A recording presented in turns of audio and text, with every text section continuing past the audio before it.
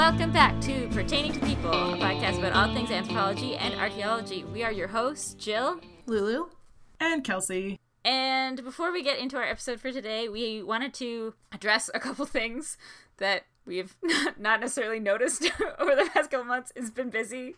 One thing that I wanted to say is that in our episode 11, I kept saying Maori, and I have since learned that it's Maori is the correct pronunciation. Also can't pronounce pronunciation, so that's cool. My dad also pointed out to me that I keep using BC, and we should standardize it and use BCE instead. Fair. That's a good point, Dad. Thank you. So we'll try to do that in the future. Take that on moving forward. Yeah. And then we got a couple reviews that we wanted to address because that's so nice. And we appreciate that people are commenting and telling us the things that they like or also dislike, which we haven't heard yet. But please tell us because we like to get better. Yeah. So far, biggest critiques have been from Jillian's dad. So any other additional outside feedback would be greatly appreciated. Yes. So one is from my uncle also. Keeping it in the family. Oh boy. So yeah, if anyone who's not Jillian's uncle or dad, immediate family could hit us up. Yeah, definitely. But so one review on Apple Podcasts is from my uncle, and it says, possibly the best podcast ever hosted by a niece or nephew of mine, which is obviously biased because none of my cousins have podcasts. That's such a, underhanded specific compliment. I know. Not even, top 10 he's heard by women he's related to. Not even just a specific niece or nephew of mine. I love it. It's very... Thanks, Uncle Brent. Thank you. So another one by Veg Life is Veg Life? Excellent podcast. I love how the hosts offer lots of information, but in a digestible way. Keep them coming. Thanks. That's very nice. You're welcome. Thank you so much. Yeah. That's, That's so kind. If we're ever not that digestible or accessible, let us know. Let us know. I think it's just nice to know people are listening. It really we're just kind of talking to ourselves, so...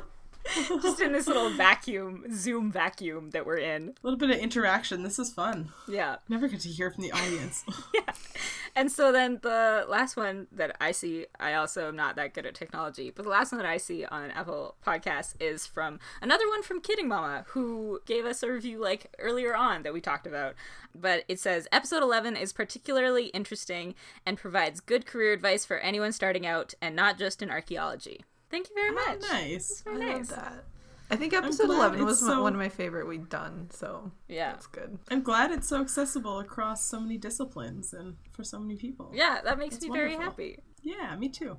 I also am very much losing track of which episode is which, because I think we also did the episode 3, A and B and C. And so I think we have, I think this is maybe our 18th episode, but number 15, I get very confused. But anyway, thank you everyone who has left reviews. Thank you everyone who's listening. It's nice to know we're not just here talking to ourselves.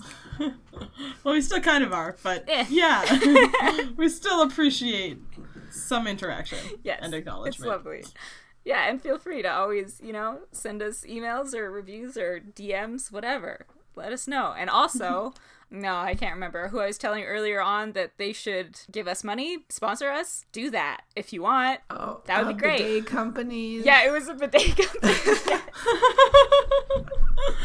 We still haven't received. We just need to talk about it more. Bidets. Where's our sponsorship? We love bidets. Keep talking about bidets. Yeah, maybe we they'll need listen. to target a specific company by name. We do. And get their picture on our logo or something, really just sell out for this. I think it's worthwhile. Sell ourselves out. It's great. Yeah. But maybe we can talk about that today, because hygiene is part of this, so, Oh, we haven't actually mentioned what we're talking about today. No, we haven't. Oh, but first, I'm back on my joke train. Okay. So I have another joke. You're welcome in advance. Okay, so did you hear about the archaeologist caught napping on the job? No. Apparently, she was stoned. Oh. Oh no. So That implies she's dead, though, as well. Could also be a geologist. Could also be a geologist. For background, and also if you have to explain a joke, it's not very good. But for background, if you don't know, napping or flint napping, Knapping, is making stone tools. Yep. There's layers to that joke. Mm-hmm. Wow. There is. That was worth the explain. Thank you. Yeah. So, anyway, that's your joke for the day. And... You should add a little, jingle, yes. Oh, jingle. Yeah. Jillian's joke of the day. Hey. Oh, my gosh. Oh, boy. It's just descending into chaos. Rapidly. So, yeah, and we haven't said what our podcast is about. So, we decided that following up with our awesome interview with Dr. Kimberly Williams, which was a blast. Check it out, episode 14, if you haven't listened already. Heck yes. Worthwhile. As a prelude to this one, although not necessarily. They also stand alone. They're complementary. Yes. Beautiful. So, following up on that, we wanted to talk a little bit about sex work in the Wild West, baby. Another jingle moment. Yes. It actually goes really well with our theme song. It actually does, yes. Spaghetti Western theme song. Spaghetti Western. Well, fine. We're finally talking about what we were meant to be talking about. We are. It's come full circle. 7 minutes in recording. Yes, nice. Yeah, so we're going to be talking about sex work in the Wild West because, I don't know about this in a real way. You obviously know about brothels and...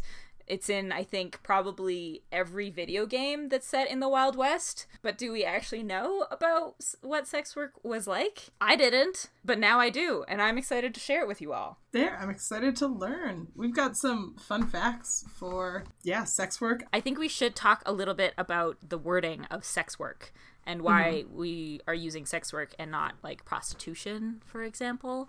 Mm-hmm. So, sex work, as defined by Cheryl Overs in 2002 for the World Health Organization, is the provision of sexual services for money or goods. And so, why not use prostitution instead? So, prostitution has connotations of criminality and immorality, whereas sex work recognizes that it is, in fact, work that people are doing and rightfully getting paid for. And so there are, unfortunately, currently, and in the past too, many people that are forced into sex work, but there are also many people that choose to do this work and want to be respected and treated fairly, as they should be. And a very common thing in the sex work rights movement is to just say sex work is work. And it's important to note this and to be wary of the binary that can exist between people forced into it and people that choose to do it. But there are many advocates that argue that sex work cannot be separated from exploitation. But if you speak to many sex workers, they do not like this narrative as it devalues them and their work. And that's just something to keep in mind throughout this episode. And that's also why we're choosing to use sex work instead of prostitution, although that was way more commonly used during the time that we are talking about. Mm-hmm. Very interesting. I was just very recently in Dawson City in the Yukon too, so I'm really feeling this whole gold rush vibe, wild, wild west. It's really a city trapped in history and really preserving that whole period of time. So now I've really got that mindset going of what was the Wild West like. So I'm excited to delve into a very sort of niche aspect of that time and place in history. I think it's going to be really cool. Yeah. But as we will also learn, not so niche. Perpetuates, or it's True. In all aspects of society back then. I feel like even this whole conversation with the Wild West really seems to be centered around sort of boom towns, Dawson City being one that sort of didn't ever recover, but we all live in Calgary, and Calgary is almost like a boom town that never died. It's sort of like a boom town that just kept going, and it's still sort of maybe hanging on now, but in its sort of prime. And I feel like that whole concept of sex work, just like Dr. Williams was talking about, really perpetuates itself into sort of the culture and the narrative of the city and that sort of boomtown mentality and sexuality and cowboys and all that sort of wild, quote unquote, sort of what we perceive that fantasy and that narrative to be. And it's really interesting, I think, to be recording this podcast in Calgary where that, we're talking about this historic event and period, but you're right, exactly, how it's still perpetuating into today's narrative. And even being in Dawson, like it really is, you know, even during the pandemic, they were still doing showings at Diamond Tooth Gertie's where they had the girls coming out very scantily clad. It wasn't quite burlesque, but, you know, they're dancing. You weren't allowed to, like, sing along and cheer because you had to, like, you know, try to keep your moistness of your mouth to a limited You can't speak moistly. You can't speak too moistly, I guess, and singing does not allow for that. But yeah, they were still doing their, like, burlesque shows because it was such an integral part of the community and the tourism, and just that's what really helps to describe and sort of conceptual, like, our ideal and our idea of the Wild West is so ingrained in ideas of, like, brothels and girls and sex. It's really what sold it, gold and sex. Like, well, I went to a burlesque show in Banff like 2-3 weeks ago. It was awesome. It was so fun. And, like, one gal, literally, like, her outfit was one of those, like, old-timey ones, you know, where they, like, pull a thing and it, like, cinches up, and then it has... It was amazing. But anyway, also the way that I explain Dawson to people is just Heritage Park, but a full town of that. Yeah. People are like, it's like Las Vegas of the North, but it's so different because Las Vegas is, you know, modern, and it's literally Las Vegas from 1899. Yeah, it's pretty cool. Oh, it's crazy. It's a very cool place. Definitely. Yeah. And so, Lulu, we were going to start with the archaeology of this, because that was something that came up in the interview. Yeah. So Kimberly Williams obviously didn't do any archaeology, but because gender and women's studies is very interdisciplinary, you can do gender studies and look at it from an archaeological point of view. So I was just thinking, like, how could you have sex work and archaeology meet? And it's excavations of brothels. So I found this article by Catherine Holder Spewed. I think it's Spewed. And it's called Brothels and Saloons, an Archaeology of Gender in the American West.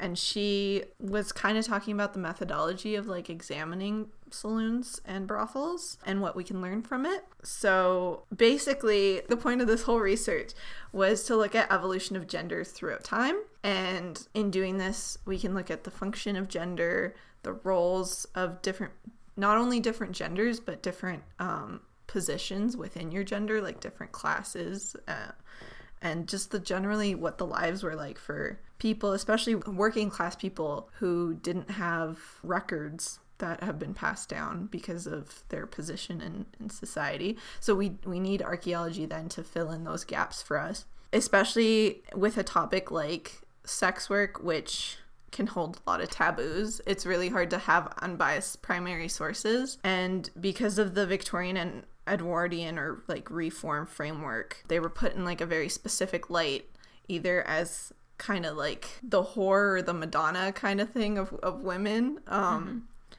So as Kim mentioned, you can find court documents or arrest documents with these women mentioned, and they were also often mentioned in newspaper articles.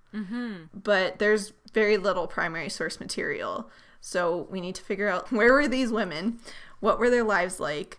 And so, yeah. I love what you're saying about, like, archaeology bridging the gap between that narrative of the past that hasn't been documented, like, in the historic record or written text, and then archaeology being, like, that gateway into exploring those lives of regular people. Like, that's a really cool avenue. It's true. Interesting. Yeah. I think it's what I really like about historical archaeology is that you still, like, in prehistoric archaeology, it's all we have, but with the framework of historical archaeology, you have that documentation, but you still can bolster things up and fill it in and find contradictions through archaeology, which is interesting. So to do that, they looked at places like mining camps, logging camps, and other places where there's lots and lots of men without wives, where all those single men. Yeah. Where the sex work industry was huge, because in a lot of these places, you didn't really have much else to do, really. So a lot of these camps are, like, difficult to do archaeology in, though, because many of them were not stationary, or they weren't lived in for very long. So you don't have a buildup of archaeological material. And also, because a lot of these places didn't really have, like, quote-unquote laws or courts, because it's the Wild West, it was up to the community to make kind of decisions about what to punish and what not to punish. And a lot of them either didn't have newspapers, or people wouldn't keep their newspapers for these like small towns, and so they haven't been passed down to us. Like to find as records now, you mean? Yeah. You can, yeah. So, just a little bit of background on like the difference between saloons and brothels. Saloons were social hubs. They were basically like bars, and they served for a place for entertainment, for drinking, but they also were a gathering place for strikes. They were places to get your news and just hang out. So they were basically just a social hub for the town. And they have one squeaky floorboard that only squeaks when a stranger walks on it when they're entering the bar. Yeah. And then you can hear a eagle in the background. Yeah. The swinging half doors. Yes, and the tumbleweeds. Of course. Yes, of course. But these places also provided sexual favors. So, and then fellatio. what's the difference? So then what would be the difference between a brothel and a saloon? Thank you, Kelsey. Tell us, Lulu. So it's actually harder to define because it's also places, a brothel is also a place where you would go to purchase sexual favors, but there also had a huge culture of alcohol in brothels as well. But according to ethnography, as well as first-person accounts, alcohol in both places was the most important commodity. Most people would go to these places for alcohol.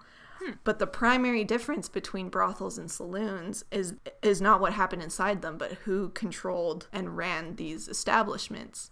Because saloons were exclusively run by men, but brothels could be run by women. So Madams are badasses, honestly. Like, impressive. Yes. So in this article, they were talking about how women were actually forbidden, either by law or cultural convention, from being inside of saloons. And if you were a woman inside of a saloon, then you would be labeled as a sex worker, because only sex workers and like women of quote unquote ill repute would be in establishments like this. Wow. And thus, like, in saloons, women didn't have any control over the material culture. While in brothels, a lot of them were owned, operated, and occupied by women. So it would be the place where they're living. And so by looking at the material artifacts in these spaces, we can have an understanding of the difference between these gendered spaces. Anyway, so the article itself, I encourage you to read it. But she compared artifacts in brothels and saloons in different cities across North America. And what she found was brothels had a higher amount of artifacts that could be gendered female, like specifically. And anyway, it was very interesting. And then at the end, she had this little anecdote where she was describing a court case in Juneau, Alaska in 1903. And she said it sought to establish that a gambling house and saloon was also a body house. He called several witnesses who testified they had seen the male customers smoking, cursing, and leaving their hats on in the presence of women who frequented the saloon. All actions together were sufficient to establish the reputation of the women as prostitutes. To the court and the jury, a woman who tolerated smoking was a prostitute. Ergo, the place was a house of prostitution. So, anyway, I just thought this was interesting because... Having any fun, you were labeled a prostitute? Yeah, they needed no evidence of actual sexual acts. It was the act of going against what was formally allowed for women and what was acceptable, I guess, that labeled them as such. Yeah. Wow. Anyway. I do love archaeology being able to traverse those typically underrepresented narratives so you're getting a different side of the story as compared to just what some, white man wrote about how he felt that all women were prostitutes. Like, congrats. Yeah. No, that's very true. I think that's really interesting. And we were kind of talking about this before, Lulu. It's really interesting how being a sex worker at that time actually offered women a lot of independence that they wouldn't have had otherwise. And it's interesting how brothels are, like, especially in archaeology, a living testament of that too, where you're finding proof of gendered material culture as well in these spaces that sort of like lends itself to that idea as well, which is, it's really interesting. Yeah, it's definitely, it's like the oldest occupation, right? So a lot of women working, doing what they had to do. Oh yeah, I was just gonna say there was one like news brief article that I did come across that was a little bit touching on the subject of archaeology and material culture in the Old West. It has, of course, a very sensationalized title called Shooting Up in the Old West, but just because we were talking the whole idea of drinking and an altered state of mind, of course, in this in the Old West at this period of time, this is actually about how a syringe was found, a glass hypodermic syringe was found under what was believed to be a brothel in a boomtown. And it was found in a neighborhood between Virginia City's Chinatown and the Red Light District, occupied in about the 1870s. And the records of the occupation of the house are a little bit sketchy, but basically they ended up doing this like DNA analysis on the syringe. Chemical analyses showed it was used for morphine, and that actually 4 different individuals had used it based on the residue, and because it was a really dry climate, they were able to test that it was morphine inside of it, and they were able to actually pull DNA off of it. And 4 people, both men and women, were using the syringe. So, of course, it got sensationalized that, people were, like, shooting up and doing morphine and drinking in these brothels and all these boomtowns. It was just a wild, crazy place of sex and drugs and rock and roll, not yet, but, lots of debauchery. And later someone theorized that it was more likely a scenario that it was perhaps a doctor who would maybe work in the house, and then maybe had used the syringe to treat multiple patients. But again, we don't really necessarily know in that narrative exactly. We can do the DNA tests, we can do the chemical analyses, but we don't exactly know the history of how that syringe came to be placed under that floorboard and then excavated many years later. So that's very true. Maybe the Red Light District does have a more deep history than we previously thought. And I think some of everything the does. potential light that archaeology can shed on some of these accounts. Yeah, absolutely. Also, medicine at the time was like, you've got ghosts in your blood. Like, they would... Yeah, drink this elixir, it'll make you better. It's cocaine and liquor. Exactly. Like, everybody had syphilis. And also, like, that was treated with, I think, mercury, which... Just not a good treatment for syphilis. We are not doctors, but we will tell you that. Don't do that. Yeah. Oh... The same article was also talking about how it wasn't very accepted for women to drink alcohol unless it was medicinal.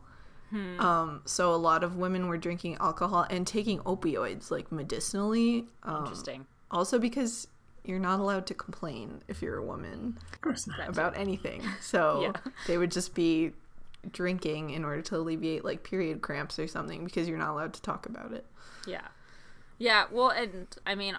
On the note of drinking as well, and like in brothels, I read also somewhere that during Prohibition times, people would pay at the jukebox, but they were actually paying for alcohol, but so that they wouldn't get caught, like they were paying the jukebox, and then, anyway. Makes sense. I thought that was very interesting.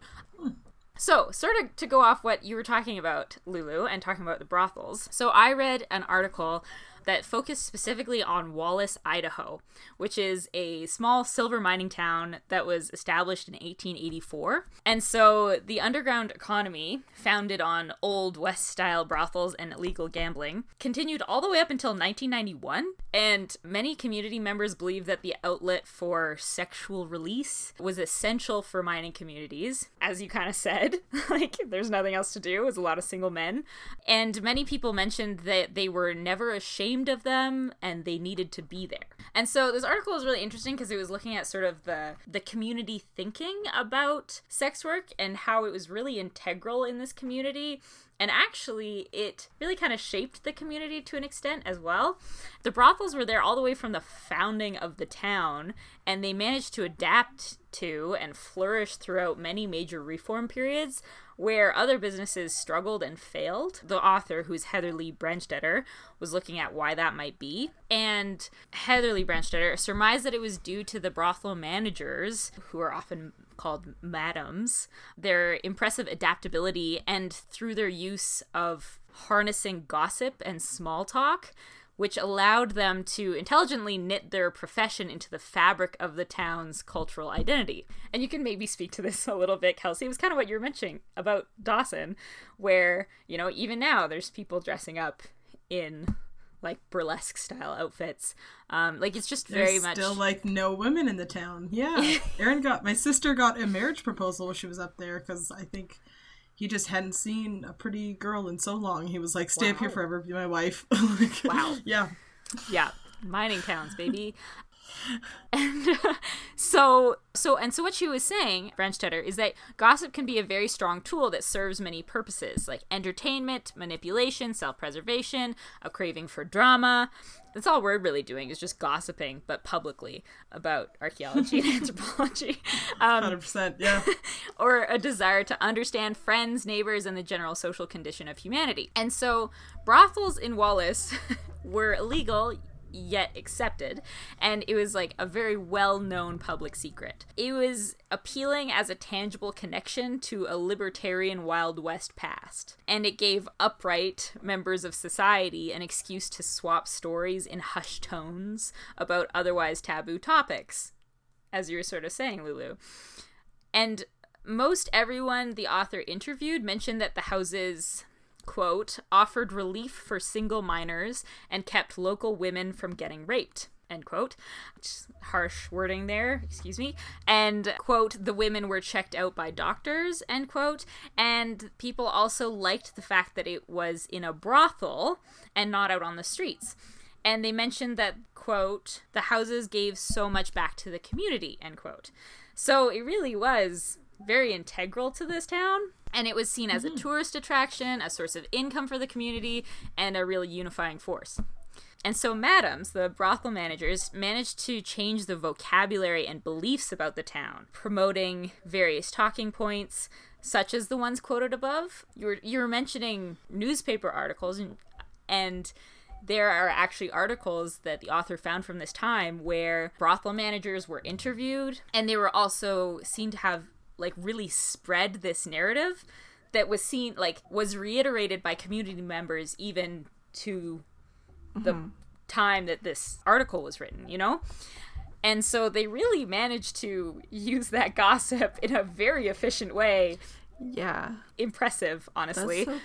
That's interesting also because they were talking about the biases that could be present in newspapers and how even when being interviewed, a sex worker would want to present herself in a certain way. So it might not reflect like the condition or the attitude that she actually had towards whatever she was doing because she needed to advertise herself like in a very specifically kind of fun, adventurous, interesting way.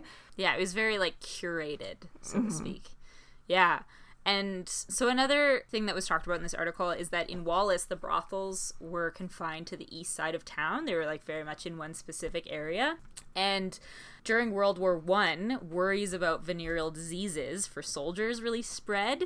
And then after the social and moral hygiene campaign that was spread. However, the symbiosis between brothels and the local government actually intensified, and sex work was institutionalized, and it was connected to cleanliness and regulation, and a health officer was appointed to that area to regulate the district, assessing licensing fees and further increasing sex workers' entanglement with the economy. And women would now officially undergo health examination.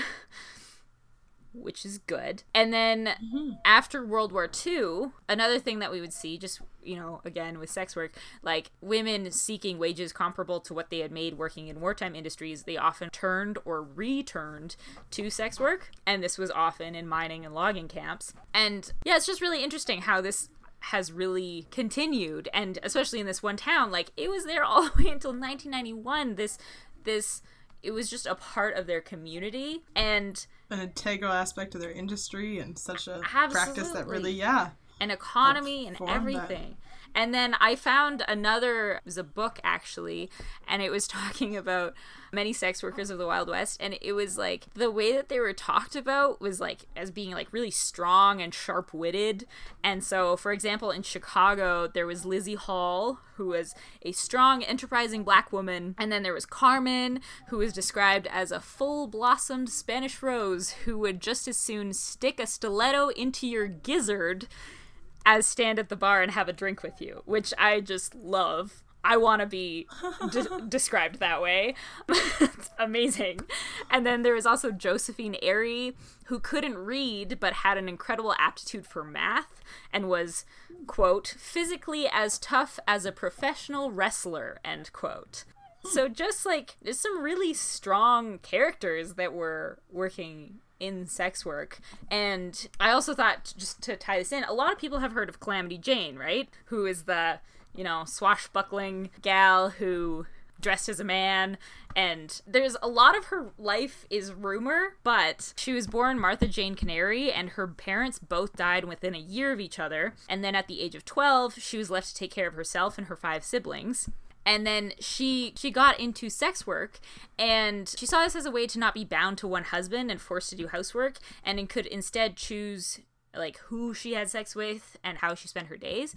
And it really just offered, and I don't want to like romanticize sex work even at that time, because it can still be really, terrible and hard work and morphine and unwanted babies and all this sort of stuff, and syphilis. However, it did tend to be the way that a lot of women could live independently. Yeah.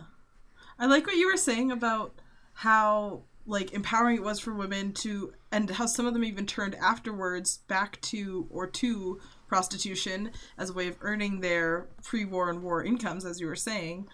And yeah, I read on an article on The Modern that prices for a romp in the sheets could range anywhere from 25 cents to $1. So at that point in time, like, that's a good amount of money. So you could actually support yourself financially by doing this job. But of course it was a lot of work, and it was really physically taxing job. And yeah, you got to worry about the health and safety. So I'm happy to hear what you said about at least a doctor being concerned for the women, because yeah, contraception, like in the late 1800s, could be deadly. Like childbirth was a dangerous process, never mind trying to, manage contraception or have an abortion in the late 1800s. Like, women were at the time, it said, even resorting to ingesting poisonous abortifacients, which would hopefully induce a miscarriage, but lots of times as they were ingesting poison, it did not end up going well. Wow. So like it was a lot of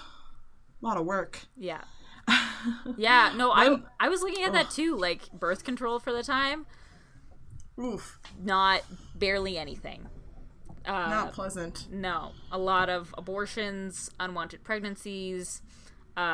Douching was often used with various substances such as alum, quinine, is that the right pronunciation? Lemon juice, baking soda. Oof. And it's probably because I had read in this article also from The Modern that sometimes certain sexual acts were considered a little too exotic, and something like oral sex or fellatio was not really practiced back then, as it was considered to be quote-unquote too French. I also wonder, so that was not really a practice at the time. It wasn't really a thing that people did. Really dirty back then. So. I was thinking that, yeah, I wonder if they thought it was too French, or like how nasty, because like the hygiene practices at that point, like would not have been. Was actually bathing regularly enough. Oh gosh, for that to be, yeah. Not. I just got back from staying for 5 weeks in a dry cabin in the Yukon with no running water. We had thankfully an outdoor shower that was set up attached to a garden hose with a spaghetti strainer. But getting up, being every couple days, I gotta go outside and face the cold water and shower, and I'd do it, but I could see after a while that becoming really, hygiene practices in the Yukon in the late 1800s. I could see why no one was, totally understandable why those acts were not happening. Very fascinating. Mm-hmm. I also, this article also talked a little bit about, because there was so many single men, obviously, in these towns, love is love, and counter to some of our, thoughts on the Old West and brothels and the availability of women, sometimes in these places, there were no women, and sometimes homosexuality was practiced pretty frequently and actually wasn't considered as taboo then as it is today. So same-sex relationships among a lot of the men in the quote-unquote Old West was pretty normalized relatively at the time. So when women were in scarce supply, let's say the brothels were all closed, it was, of course, considered only natural for men to ease their urges with other men and engage in sexual activities with each other. And they even sometimes coupled into unions called bachelor marriages, where two men would be together, and that was just, they were in a bachelor marriage with each other. That was what they did. So, the women were working hard, and sometimes when they weren't around, or even if they were, yeah, men would be with each other. Well, and that brings up, like, this is a much larger discussion, but that brings up a lot of the anthropology about, like, queerness and gayness, and, like, you know, that's why you want to maybe talk about, like, men having sex with men versus, like, because sometimes it's literally just situational, and if you ask those men if they were gay, they probably wouldn't have said yes. But, and, like, there's even... But when there's no woman around... Exactly.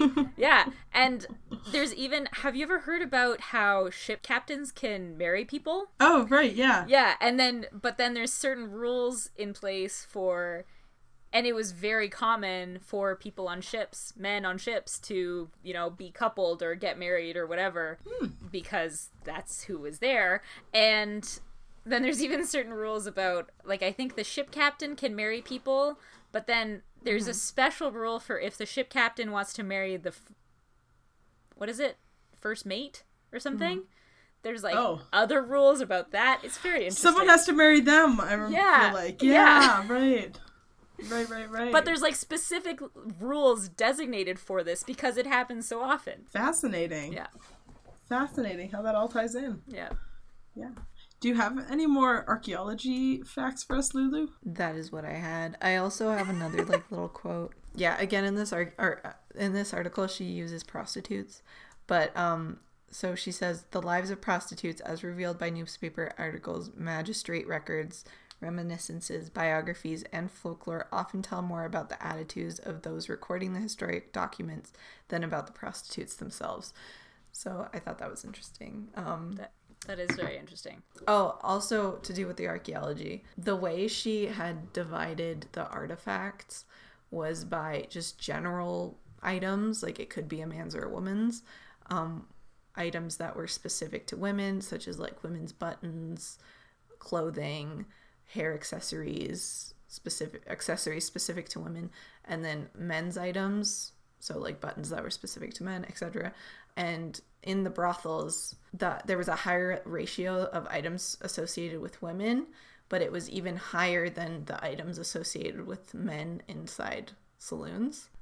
Interesting. So even though sometimes women were, like, banned from them, right? Unless they were quote unquote prostitutes.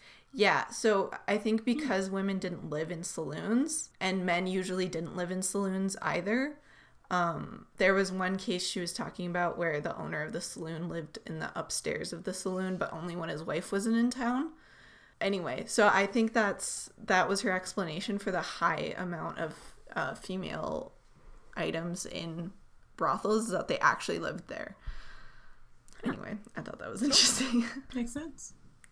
This whole time, like, throughout this whole thing, the only thing I can think of is, like, Red Dead Redemption 2. I don't know if either of you have played that video game. I haven't played it. But it's, like Old West style, and it's just this guy whose name I always forget. John somebody. Anyway, but just, like, riding through these old towns, and there's, like, saloons. I don't think there's any brothels. But historically inaccurate. Exactly. That was, like, Lil Nas X's inspiration for Old Town Road, right? Maybe. Brothels? It's a very popular Red game. Red Dead Redemption 2? I think so. It's funny how, yeah, like, those stereotypes were, like, the archetype of, like, that period of time is so, like, sensationalized in our, like, current cultural narrative. Yeah. Oh, well, I just think of, like, Westworld. Have you guys That's seen that? what... Yeah, this article was talking about it. The success of Westworld is an indication of how people tend to have a thing for America's Wild West and the lawless spirit and intrigue that the milieu of America's frontier makes so appealing. Mm-hmm. Yeah. Well, it was a huge thing. Like, even so at the time, like, in Germany, people found it sensational. Like, the Wild West. It was the whole lustrous, the poetry written about gold and men. I have, like, pictures of the Robert Service poems and all that. Yeah. Yeah. There's even, I have a fun fact for you guys, connecting again the Wild West and Gold Rush to our modern day. Did you know, I'm not sure if you've heard this before on any other podcast, but I found it pretty interesting, that Donald Trump's grandfather actually made his riches because of a brothel that he opened in Canada's Yukon during the Gold Rush in the late 1800s. interesting. I didn't know that. I didn't know that either. Right? Yeah, so I had heard this on, I think, a few other podcasts, and I read a bit more into it. But basically, yeah. So Donald Trump's grandfather, Frederick Trump, he immigrated to North America. We'll bleep out his name later. It's fine. Yeah, do it. So yeah, anyways. He entered Canada across the Chilkoot Trail. So he basically boarded a ship, went up to Alaska, and had to walk across the mountain ranges on the Chilkoot Trail like every other gold miner did in 1898. So he had read, when he was living in New York, a headline that read, "Gold, gold, gold, gold struck in Canada's Yukon." So him, with like however many thousands of other men, went up there and was like, "I'm gonna strike gold." So he went across the Chilkoot Trail. It was a treacherous trail. Like, you're going over, like, the rocky freaking mountains on foot or with a horse. Like, it's crazy. Horses were just dying left, right, and center on this trail. So what he ended up doing on this journey is he started a cookhouse and cooked the roadkill that other people had died and started selling it to, like, the hungry travelers that were en route. So that was his, like, first thing he did as soon as he got to the Yukon. Sorry, roadkill... Being like the dead horses and the dead dogs and stuff that would die along the trail, he would then take their bodies, cook it, and then sell it to the other travelers. Wow. Yeah. So that's what he was doing, basically, going across the Chilkoot Trail, entering the Yukon. He got to the Yukon. Basically, he's realizing that, not a lot of people are striking gold, not sure what he's going to do. So he goes to Bennett Lake, which is actually technically northern BC, and he opens his first restaurant called the Arctic Restaurant and Hotel. So he opens that up, and it is, of course, a restaurant, hotel, and brothel. So he offered women and rooms. They even had scales in the rooms where men could weigh their gold and then pay the women directly with that for their services. The women of the night were called sporting ladies. So there's actually like newspaper advertisements and hotel brochures and such that he was printing and running that's like commented on how much for a sporting lady with a room for a night, how much the meals were. Like, they were just advertised like any other service or good at this establishment. So he was making lots of good money. Things were going really well at Bennett Lake. Then in 1901, the Royal Canadian Mounted Police, the Mounties as we call them, wanted to banish prostitution in order to help combat some of the gambling and liquor consumption that was kind of pretty rampant in the area. So, realizing this, Frederick Trump then abandoned his shop in Bennett Lake and rebuilt it in Whitehorse, Yukon. So in Whitehorse, because the laws were slightly different. And then he, continued his Arctic hotel and restaurant. You can still today in Whitehorse, it's like memorialized with a little sign, like the foundation of Trump's riches. You can still go see, like, it's a rebuilding, obviously, but same kind of replica of Trump's grandfather's brothel that he ran. And he ran it until he left, basically, when he started seeing that, people weren't making a lot of money with gold. He went back to America. They thought he was a draft dodger because of his timing of him leaving, so he ended up being deported. But Trump made his fortune on the backs of sex workers in Canada's north, and I just think that is a fascinating little tidbit of history to tie in here. It really is. We can see how he, who shall not be named, he got it. Owes his fortune to sex workers and their labor. For him taking advantage of women, that's historically just in his family. Wow. There you go. So interesting and terrible. Wow. Yeah, so archaeologically, you can still fly up to Bennett Lake and see, like, the archaeological remains of, like, Bennett Lake and the brothels. There's, like, old bottles and all sort of stuff. They're trying to turn it into, like, more of a tourist attraction, which I guess would, like, be the only good thing to kind of help the community in modern times if they can get more money invested in their economy. But yeah. Wow. Yeah. I just thought that was a pretty interesting little gold rush sex work tie-in to the modern day upcoming U.S. presidential election 2020. Oh, yeah. Yeah. It's a whole other thing. My goodness.